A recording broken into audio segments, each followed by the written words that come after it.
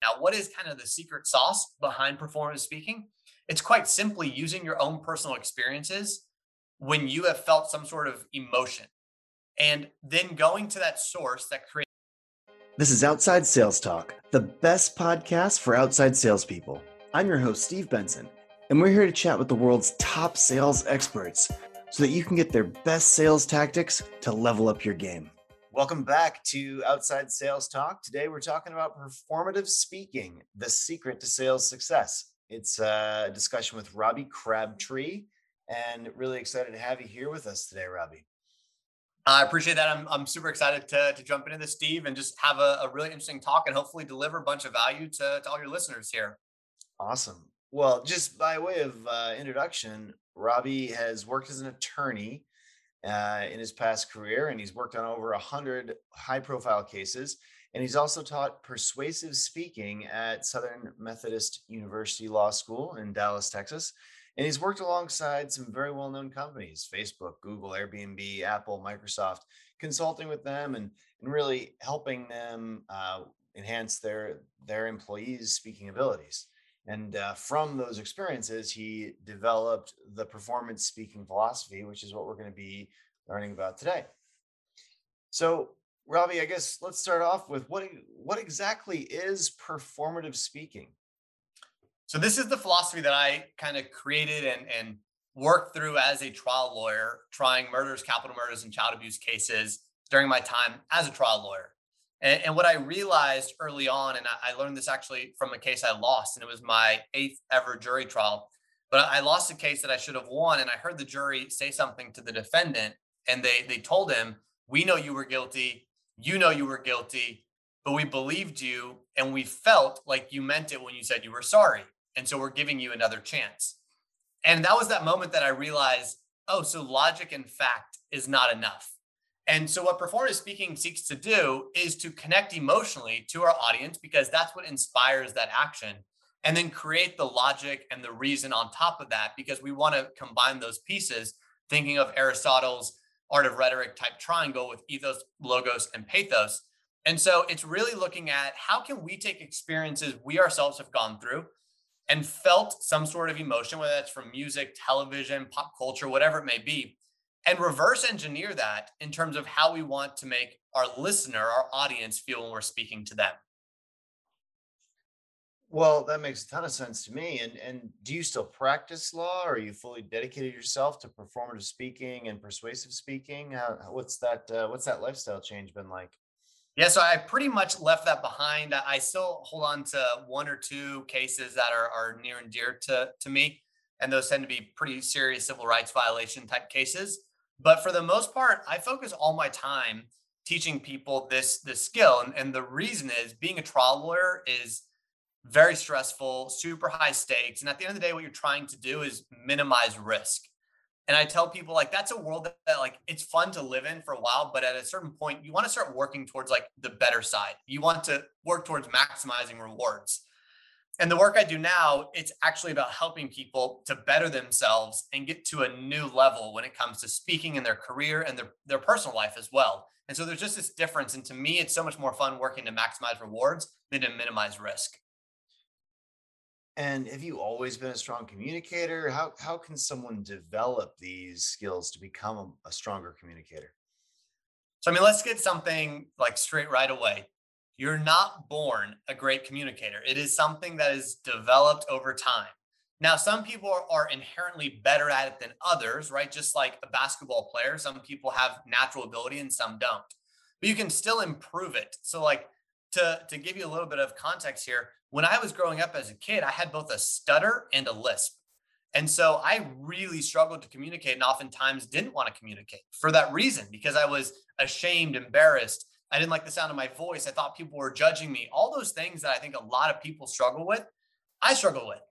And it was a skill that took time to learn and develop. And so I think that it's absolutely a skill that is learned, practiced, refined, developed, and finally mastered. It really is kind of this stair stepping process that you go through. Yeah, I think that's super important for people to know that you often hear, oh, these skills are just natural, they're innate. And I'm like, I don't know, babies. babies don't come out having these skills. I think some people just develop themselves as salespeople or as communicators or as whatever the thing they want to learn that they want to learn. Very little is just innate. I guess some athleticism, but even sprinters, they practice all the time and they master their craft, right? So what about you? I guess how tell me about the story. It's a super interesting starting point of being a very poor communicator as a child with some challenges. What's the arc of development? What did that look like? What period of time did it take? How what did you do to develop your skills? Yeah, so I think it really started to take a turn. And to your point, I will say this, salespeople, this is something that you can develop. Like this is something you work on. Something inspires you to do the hard work and the research and the study and the practice to build this, because those changes are so monumental in that line of work. And when it comes to kind of my journey, I realized that I needed to get better at this. I didn't like not feeling confident when I was speaking. And so it really started to change in high school as I, kind of came into my own. I was a good athlete, so that helped give me some more confidence. And so I basically put myself into positions that I was uncomfortable with. I ran for student council positions. I forced myself to give speeches. I got on stages in theater and different pieces like that, just to force myself to overcome this. As a result, what it led to is I started basically running these incoming student sessions at my school for 5, 6, 7, 800 students and parents coming in. I just got very comfortable in that atmosphere.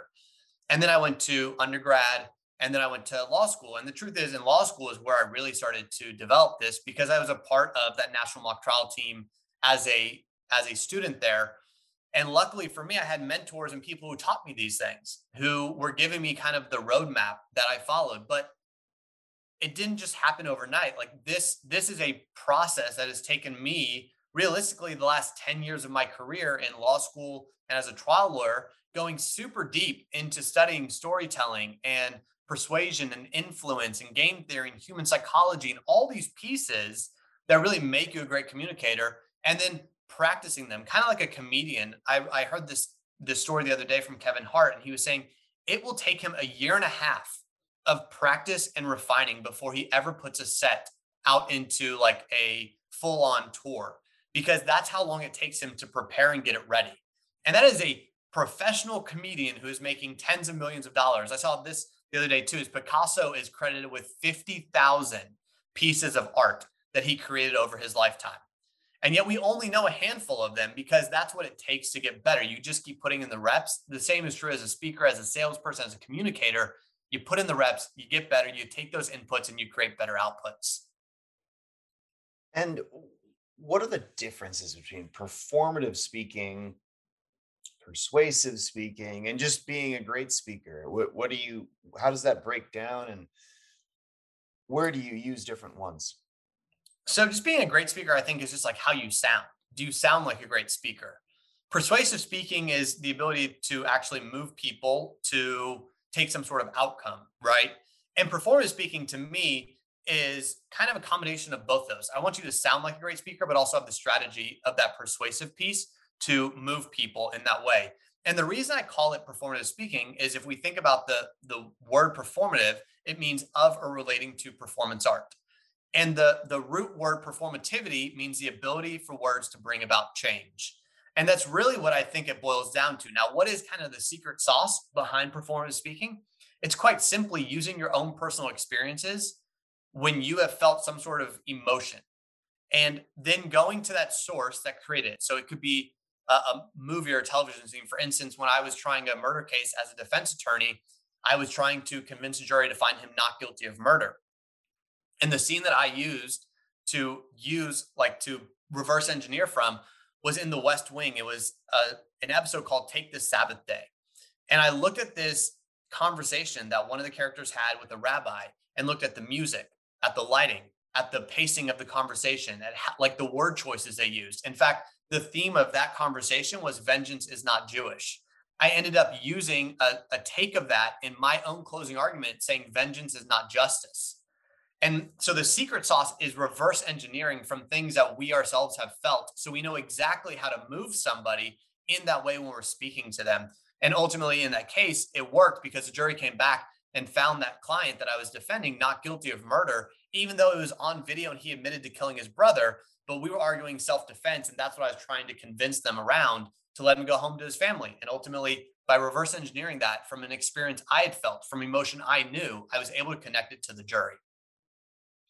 Yeah, we wrote an article a couple years ago. I think it was the 50 best sales movies of all time, and even just watching like the great sales scenes from those movies, and you can bring them up on YouTube. I think it's really instructive, and each one has a lesson, and it's great to like look at the way some great directors and have kind of taken this and kind of expressed with so much emotion these different sales occurrences. And I think that that's you can use that as kind of inspiration for your own performative sales experiences as some of these other people, and stand on the shoulders of the acting giants. I guess I would say it is.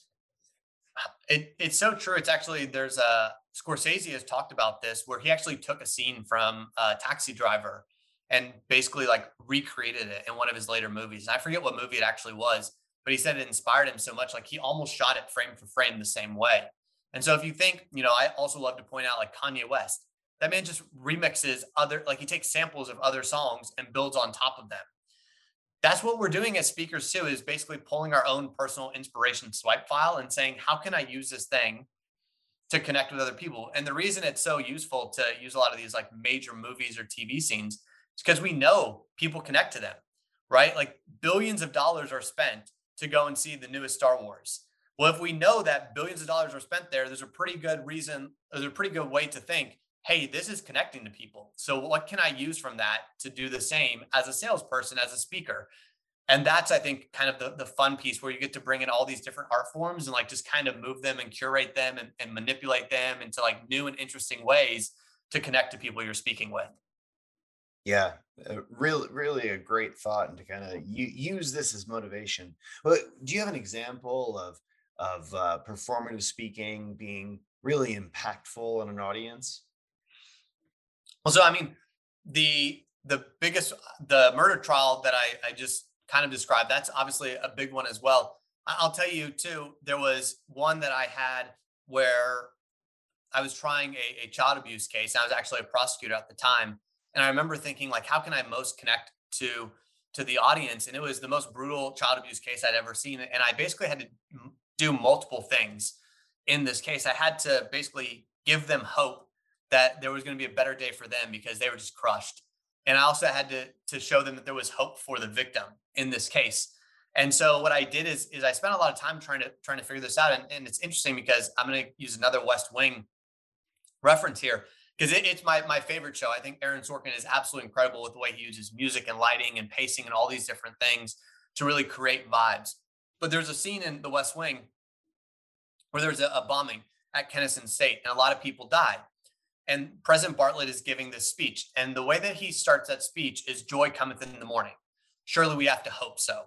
And then he goes into kind of his speech talking about the what happened, that people ran into the fire, all these different pieces. And I opened up this closing argument in this case with joy cometh in the morning. And I did it for multiple reasons. One, I wanted to basically shock my audience because I needed to hook their attention, but I also wanted to give them hope and give them hope for the victim. And so that continued to be my kind of theme throughout the entire closing argument that I was using because I was trying to recreate the way that that president spoke in that moment in the West Wing. Because I was like, that was a tragedy, but he was also inspiring his audience to do better things in the future. And that's what I was trying to get my jury to do is to realize, hey, the significance here is this person who did this needs to go away for the rest of their life, needs to go to prison for the rest of their life. But I also need them to feel like they were going to be able to move forward and be hopeful that better things were on the horizon, or else they would just shut down. Because I've seen that happen before, and I knew that that was a real risk. And so by the end of this closing argument, it was around 10 of my 12 jurors were crying in their seats. And ultimately, about an hour later, they came back with a life in prison without parole verdict. And it was in large part, and I talked to them afterwards, that joy cometh in the morning and the way it was delivered was kind of what got them there and what they were telling me. So it was an instance where I was able to recreate that emotion from something I had felt and something I had seen. So I guess to use this for salespeople, you would say that a salesperson needs to think about the emotion that they want their customer or prospect to kind of feel. Like maybe if you were selling, maybe it's safety and security, or maybe it's nervousness and they need to do something. Maybe think about the emotion they need, and then find a find an example of someone else giving a speech or giving a talk, and kind of that caused that emotion to happen either in you or would cause it in most people, and then kind of borrow from that speech, borrow the ideas from it, so that you can recreate that emotion that you're trying to get. Yeah, I think that that's very fair because what I like to think of when it comes to sales is we kind of have to answer two questions, right? Where is the person at currently, the prospect, and where do we want them to end up at? And then we've got to build that bridge. And to me, the emotional part is that bridge. That's what takes them from where they are now to where we want them to be. Now, I think one of the biggest mistakes I see in sales is people thinking where I want them to be is to buy the thing. And that's obvious. Like we want them to buy it, right? But we never know what's going on in their mindset. We don't know what's going on with them that day. Like, are they in the right place to buy when we see them on that day? And so I tell people we're not trying to actually reverse engineer from getting them to buy. We're trying to reverse engineer from the step before. That thing, that thought in their head that we know if they're thinking it, they may not buy it today, although there's a good chance they will, but there's a good chance they're going to buy it later. Maybe it's in a couple weeks, maybe it's in a couple months where they say, you know what? We were talking about this idea, and I remember thinking like this would really be great. And I've just got to go ahead and get that thing now. And I see that with my own personal work when I'm working with a lot of clients. I'll talk to them and kind of leave them thinking one way, like, wow, this would be great to figure out how to be a better storyteller, communicator, as a founder, as a salesperson, an entrepreneur, whatever it is. And it won't be the right time for them for whatever reason. They don't have the funds, they aren't at the right timing, they're stressed out for whatever reason, but they'll come back 2 months, 3 months later and be like, Robbie, I want to go ahead and get started now. And so it's the idea of don't rush that process. Don't try to get to the outcome, try to get to that goal that sticks in their head so much that they can't get it out. Like they just can't remove it. It's kind of inception, right? Put the thought in, let it germinate, let it kind of marinate, let it grow, and then they'll come to you. Yeah, the taking through someone taking a prospect through a very long sales cycle can be super challenging. But a lot of times, no matter what you do in your sales cycle, it's going to take a certain amount of time, and it can be super slow with one customer and super fast with another. And I think that we saw that a lot with COVID, for example. Really stretched out sales cycles, made them a lot longer.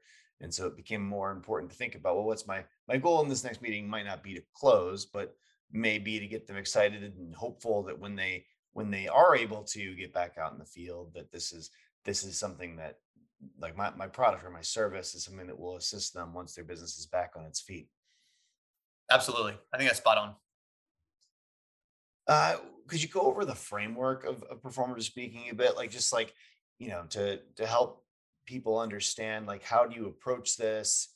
How do you actually make it happen? What kind of break down piece by piece? Here's how I would approach being more performative in my speaking, becoming more persuasive. Yeah, so I have a five-part framework that I use for this. And there's always like frameworks within frameworks. So like this is my big framework. This is what everything goes through, and then there can be sub ones in between. But it's five parts. The first two are really strategy pieces, and the next three are more tactical. So the first two, it's what's my goal? And that's what we just talked about. It's that step before the outcome. What do I want to leave them thinking in their head that's going to get them to the outcome at some point? They're just not going to be able to get it out of there, right? And that's what we're trying to figure out. And we're trying to figure out, like, very specifically, what do you want them saying at the end of the meeting? That's the goal that we want you to have, is like that level of clarity. Step two is what is the emotion they need to feel to get there? And so I think this is one where too many times people are just like excited. I'm like, that's not good enough. We've got to go way deeper than that. Like, why are they excited? Well, the emotion isn't just like a one word emotion. Oftentimes it can be a series of three or four. It can be a phrase. It can be a longer descriptive kind of sentence around what that emotion is. I want them feeling like this is a no brainer that's going to make their life better. And that if they don't take this opportunity, they're missing out on an advantage down the road.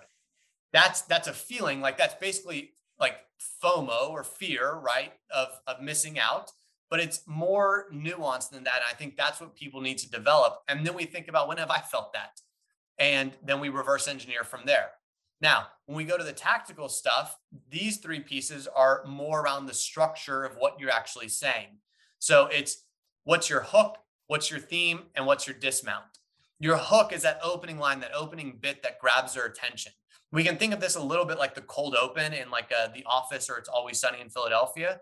Why? Like, we need to get people to pay attention to us, because like the saying goes, people judge a book by its cover. No matter, like, we may say don't judge a book by its cover, but there's a reason we say that, because people do it. So if we don't hit them with that hook right away, that first 5-15 seconds, and say, this is worth your time, they're not paying attention. They're tuning out. They're thinking about, what am I going to cook for dinner? When can I check my Twitter notifications? When can I look at Instagram or Facebook or get on the dating app or whatever it is? Because that's just human nature these days. So that's why the hook is so important. The theme is that central idea, that big takeaway, right? It's if we think about it in terms of speeches, it would be the I Have a Dream by Martin Luther King Jr. It'd be the ask not what your country can do for you, but ask what you can do for your country by JFK. It could be Amanda Gorman's We Will Rise from her inaugural poem. These are all examples of a theme that stick with you. In fact, if we want to think themes in pop culture, it's May the Force be with you, Live Long and Prosper, right? The Boy Who Lived. These are themes that stick with us, so we remember them. And that is your North Star. And the reason I say that's your North Star is because that's where everything is focused on. Your entire talk, when you're in there, so many people get lost when they're not on a script because they don't know how to stay focused. Your theme is your North Star. It basically tells you, hey, here's what I'm pointing to. So everything should be pointing back to your North Star throughout the entire pitch, the entire talk. That's what we want them leaving remembering, because people don't remember much. So let's focus on making sure they remember one strong thing. Then the last piece is that dismount. And just like a gymnast, you can do everything right, but if you fall on the dismount, your score goes down and you're not going to win. So we want to make sure we know what our ending is and that we have it solid, because so many people end their talk or their pitch with "and so," or "so yeah," or they just run out of steam and just kind of trail off, and leaves a really weak impression in that other person's mind. So the reason this is so powerful is because if we know our theme is our North Star and we know our dismount's our destination, it's very easy to navigate and stay focused to get home. Yeah, that makes a tremendous amount of sense to me. What about over the phone? How does this change if you're speaking to someone over the phone as opposed to being in person with them? So obviously over the phone, you miss out on some of the cues that we like to see as, in person, where we can see body language, facial expressions. We can kind of read when someone's getting ready to ask us a question or interject. It's tough on the phone. So let's just be upfront about that. But that means you really have to pay attention and elevate the way that it's coming out of your voice. So you need to be very aware of your tonality, aware of your pacing. You need to make sure you give it enough space. So if somebody has a question, they feel comfortable asking it. You really want to make sure that conversational tone gets ramped up, because you're not getting all these other cues, and you want to make that person feel like you're very warm and inviting and there to listen to them, that you're not distracted in any way. And so this takes a level of, again, you've got to practice that tonality. You want to be speaking at a very calm pace. And honestly, as silly as this is going to sound, you should be speaking as though you were looking at them face to face. When you're speaking, you want your voice to sound more warm and inviting. Smile as you're speaking. It will change the tone of your voice. And you can move around, you can walk, you can still gesture with your hands. Like, I take almost every call with headphones in so I can use my hands and be moving around as though somebody was right there in front of me. Because all of a sudden that elevates the pitch of our voice that comes out and makes that person more engaged, because there's more dynamics. And this goes into the idea of musicality when it comes to speaking. Musicality is these wide range of dynamics in the way that we speak, just like music has. And what it essentially creates, if we think about it, music sticks with us, right? We can remember lyrics of songs for decades oftentimes, because it triggers a creative side of our brain that stores that inside of us. When we're speaking, too many people are flat, monotone, and there's only one pace and there's nothing that changes. It doesn't get stored. It's just a drone. It's white noise. It's something that puts you to sleep. When you have these big changes, though, speed, volume, pacing, cadence, rhythm, all of a sudden it starts to stick out. And when you're on the phone, you really need to elevate those to make it sing. Yeah, and listening to you speaking just throughout this whole interview. You have a great way of the sound of the way you carry it up, you carry it down. It is more tonal, I think, than a lot of people's voices. Is that something you worked on, or is that something you think about, or have you made that a habit? So it's absolutely something I worked on. And a lot of that is just like any athlete, a LeBron James, Michael Jordan, Kobe Bryant, whoever it was, would go and watch game tape. They would watch themselves and see what was going on. I mean, one of my favorite things I've ever seen is when LeBron James just like dissects piece by piece by piece what happened in like 2 5-minute runs in the game that he just played. I have to do the same thing. I've got to watch, I've read my transcripts, I watch videos of myself, I listen to podcast recordings because I want to be seeing, am I doing the things that I should be doing? And how can I elevate those further? So I developed it just by practicing and then watching it back and seeing what's working, what's not. And what you'll find is some things now I do instinctively, and some things are done with a specific purpose. If I know I want to really emphasize a certain point, I'll make sure that I build up to that and land it in some way, whether it's a big pause, whether it's building up a lot of rhythm to and pacing to basically show the excitement and the anticipation and the passion behind it, using things like rule of three and other rhetorical and oratory techniques to really drive home points. So I start to do some instinctive, but a lot of it is also intentional because I know what my bigger moments are.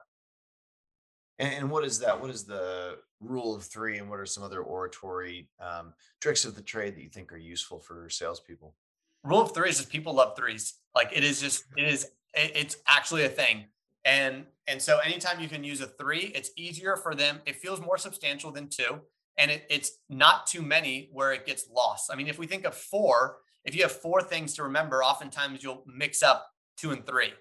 And you're trying to stay so focused on which one was two, which one was three. But like a three is super easy. And we see it everywhere. We see it in pyramids. We see it in three branches of government. We see it in trilogies, life, liberty, and the pursuit of happiness. Like we see it all over the place. Like once you start realizing it, it just becomes apparent. It's everywhere. And it is one of those techniques that it just sticks in the human brain. It's a very easy way for our brains to store that information.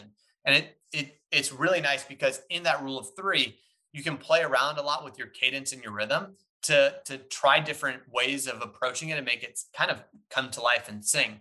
So that's a big one, I would say. Another one that I love is what I call floating opposites. And you saw me do it earlier in this podcast. It's minimize risk versus maximize rewards. It's this idea of you're doing one versus like, so you're really trying to separate this gulf between the two of them. So you can say, reduces stress and raise it like and increases income. So reduces and increases allows you to play around with these two ideas. So even though it could be very small changes, it feels very large because you're using these two terms that are wildly different to one another. Then we have things like one and like the other, where it's two make sense, and then the third one that comes to you, or it could be five of them, where you're just like, these are all things like you're ready, you're in this rhythm, you're like, yes, yes, yes, yes, huh? And the reason we want to do that sometimes is because it grabs your attention and focuses on that last one. So that's another one that we can use. Repetition is super powerful. Alliteration is very useful as well. And so these are some of those techniques that we want to use to make it easier for our audience to remember. Alliteration is absolutely great. I mean, like I have frameworks for pitching, right? And I call it the three P's. And it's purpose, passion, potential. Why is it three P's? Because that's very easy to remember. It's a rule of three and it has the alliteration. And so you just start playing with these pieces where you make them memorable and sticky so that the person can't get it out of their brain. Some very powerful strategies right there. The next section in our podcast today is sales in 60 seconds. So quick questions, quick answers. So Robbie, what is one of the hardest things about adjusting your speaking style to performative speaking? You have to do work on the front end.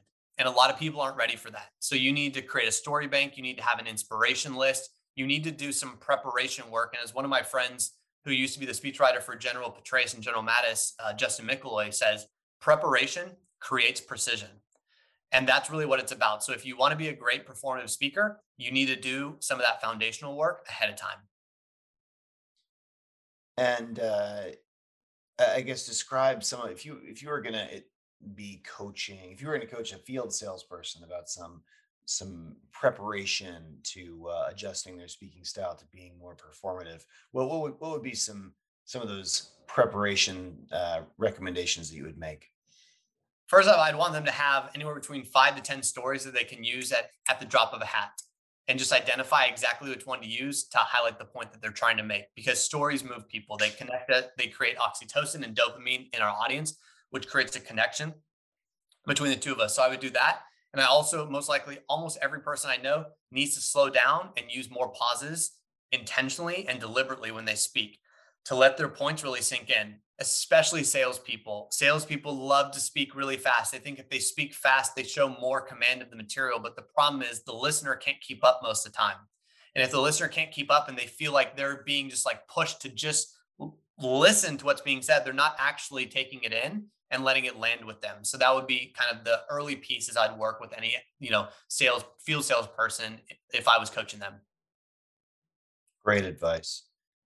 In your opinion, do sales reps need to incorporate performative speaking to be successful, or is it something that they're likely all the successful ones are already doing to some degree? My guess is a lot of them are doing it to some degree just because instincts and practice kind of leads you down that route. But there's a difference when you really put that thought into it and you start really understanding the dynamics and how best to use them.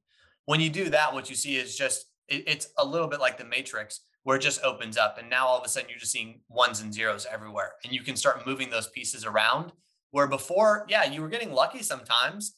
But the problem is we want repeatability so that you know that it's predictable too, the result you're going to get time and time again, because you know exactly which levers to use as a speaker. So when it comes to it, I mean, I think anybody will improve, myself included. I'm still improving. I'm not 100% of the way there either, because that's the beauty of this. You can never reach perfection, but you can have perfect moments. And what are the mistakes people make here? What are the things that people do that lowers the level of performance in their speaking? So many people, I think, and this is true for salespeople, is they focus on feature, feature, feature, feature, feature, and they focus on logic and reason and think, oh, if I just give people the reason, if I give them the logic, they'll go the way that they should. And the truth is, humans don't make decisions that way. And salespeople know this, but they still forget it when they're speaking because we fall into like what's familiar to us. And it's easier to go into this like, well, I'm just going to give you all the logical reasons you should do this thing. And so I think that's probably the biggest mistake, and not understanding how their delivery actually affects their ability to sell. And that could be conversational skills, active listening skills, that could be body language and the way that they approach and communicate and connect with that person. All of this, people want to buy from people, and they especially want to buy from people that they like and trust. So we need to be focused on what is our presentation, what is our connection to that other person doing for that sale, because oftentimes people are saying the right things, they're just delivering them the wrong way. And what about someone who gets nervous when they're speaking? What would your advice be to someone who just doesn't feel comfortable when they're giving their presentations? That's a tough one, and people deal with that a lot. And I'm going to use a sports metaphor. So this, we just had the Euro 2020 soccer championship, right? And it went down to penalty kicks to decide it. Well, every player on that field looked at the same ball at the same spot with the same kind of stakes on the line. Some of them looked at it and said, "I want nothing to do with that because I see this as a chance to fail. I'm nervous." Whereas other people are like, "I want the shot. Put me up there. I want to take it because I see the reward and I see the ability to be a hero." The situation's exactly the same. The energy just gets called two different things. One group calls it nervousness, one group calls it excitement. So if you're nervous and you tell your, like, if you feel that energy and you call it nerves, guess what? You're nervous and it's going to affect the way you present. If you feel that energy and you say, look, this is excitement. I have an opportunity now. You're going to perform better. And the truth is, a lot of this stems from this idea of imposter syndrome, oftentimes, of like, I don't belong here. I shouldn't be the one speaking. Imposter syndrome, in my opinion, is a signal that you are onto something that's going to help you grow. And that's what life is all about, professionally and personally, is growth. And so when you feel that, lean into it. And I mean, Elon Musk didn't know what he was doing when he created SpaceX. Like he didn't know. No civilian like started their own space company before that, but he just did the thing. And no one, no president has ever been president before they're president. So like they can't be comfortable in that setting. So like we're all pushing ourselves to new boundaries and new goals. And we just kind of have to embrace this, that energy and that feeling is part of it. And we just got to push through. I've heard people say if you don't have imposter syndrome, you're just not trying hard enough. I love it. um, what's your favorite speaking tactic? I would guess that it's the pause just from listening to you talk, but what's your favorite one? I mean, I think for the most bang for your buck is the pause. It's just super powerful. But if I was going to say anything, in all honesty, when it comes to speaking, it's just being a great storyteller. Like, and I get that that's a little bit different than like a speaking kind of technique. But if you can tell great stories and do it well, uh, there is hardly anything that you can't achieve. And I mean, we see this in really terrible ways in history. We see it like with Theranos, which continued to just raise, millions of dollars, even though their product didn't make any sense and couldn't do anything because it could tell a story. There's a reason why Steve Jobs is so loved. There's a reason why, presidential candidates use storytelling. So I would say for me, my favorite piece is actually storytelling, but the most effective tactic that I've come across is just that pause and using it really intentionally and really well, to the point honestly that oftentimes is uncomfortable. And as a speaker, and one of the things to remember is as a speaker, when you're in silence, we give ourselves about 30% of the time that the listener will give us. So oftentimes we rush through that thinking, oh, the listener must think this is a really awkward pause. It's almost always very, very short to the listener, so we can always kind of take more. Yeah, I love the question that like I just let sit out there and make them actually answer it. That almost should be a rhetorical question. Like, is it important to you to save time? Like something that's just obvious to everyone that they would say yes or no, but like make them actually say it. That's one of my favorites. What makes a great story to you? What are the elements of a great story? Sure. So I think for me, my favorite stories have adventure, adversity, and triumph. And if you can sprinkle in some humor, that's where you kind of get a lot of magic. And I say that I call that my go-to story framework because that adventure gets to, you're basically showing like you've done cool things, which people like, but they're entertained because they're a story. So it doesn't feel like you're bragging. And then the adversity shows you deal with struggles, you deal with obstacles. Like your life wasn't just given to you. Good things didn't just like magically fall out of the sky because people want to root for the underdog. It's why we love movies like the Rocky series, right? It's why we love movies like Gladiator when Maximus gets, thrown into the slave pits and has to build himself out of there. Like we love the underdog story. That's just the nature of who we are. And then that triumph allows you to demonstrate that you overcome it. And when we're thinking about stories, we want to show people that we're the type of person that can face hardship, can face some sort of obstacle and figure out a way to get past it, to overcome, because that makes them trust us to say, hey, I like people that see adversity and find a way to get through it and continue to better themselves. And humor is in there. That's more of like it's nice to have if you can do it. But humor is just such a nice way to build that connection between us and the audience. And it just really elevates a good story to a great story. And the whole point of a go-to story is to inspire action in some way in your audience. And that's where I draw the line between telling a story and being a storyteller. Telling a story is just for entertainment. Being a storyteller is about using stories to inspire action in your audience.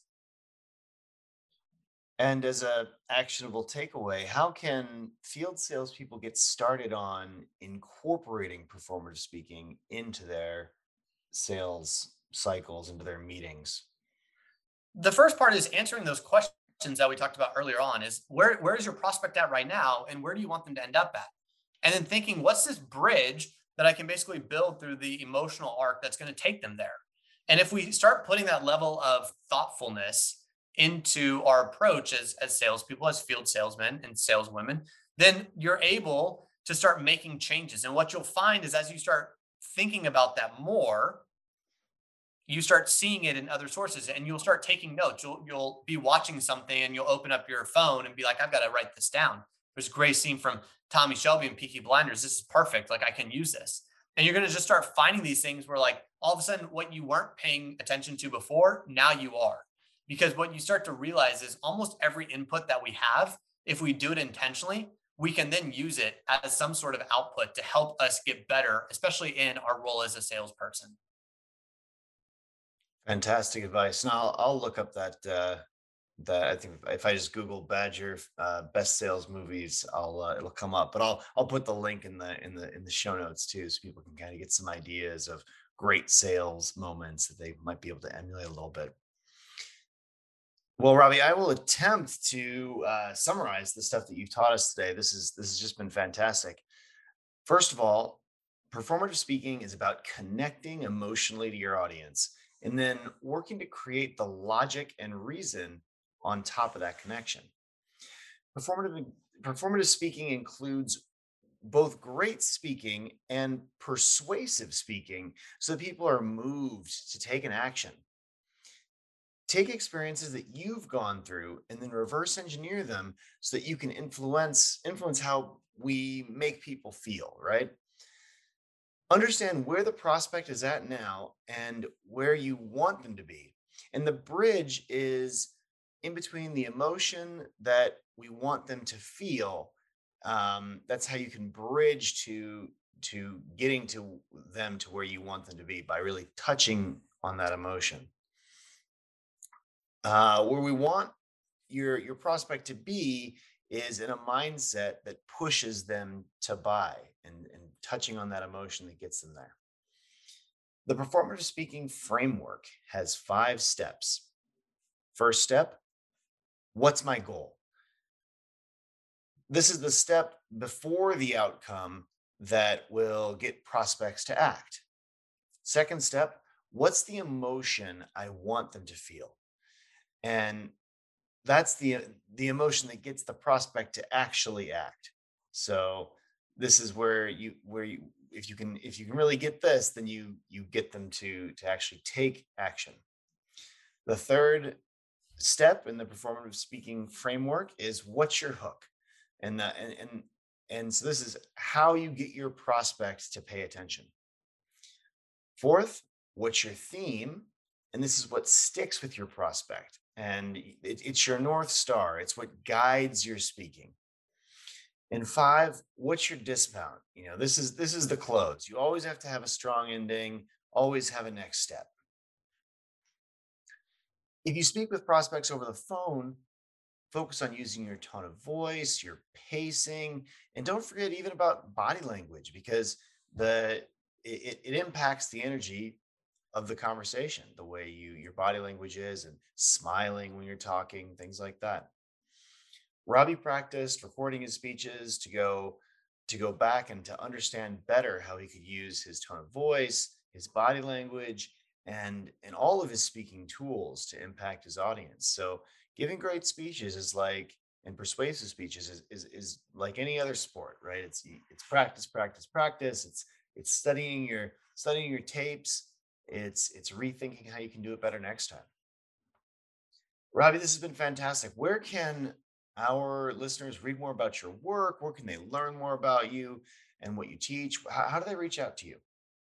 Sure. So there's a number of ways. So I write on my website, which is robbiecrabtree.com. You can go to the blog there where I write regularly on speaking, storytelling, sales, all of those sort of things that would interest the listeners here. Then they can, of course, reach out to me at on any of my socials, which is at Robbie Crab on Twitter and on LinkedIn and Instagram, it's at the Robbie Crab. Then if they want to find out more about performative speaking, they can just go to performativespeaking.com. That will give them insight into what that program looks like, helping people to build this skill. And the last piece is if anybody wants to email me and talk more, they can always do so. It's Robbie at robbiecrab.com. Well, this has been a great episode of the Outside Sales Talk. If you work in field sales, you'll love Badger Maps. The number one route planner helps you sell 20% more and drive 20% less. And you can get a free trial at badgermapping.com today.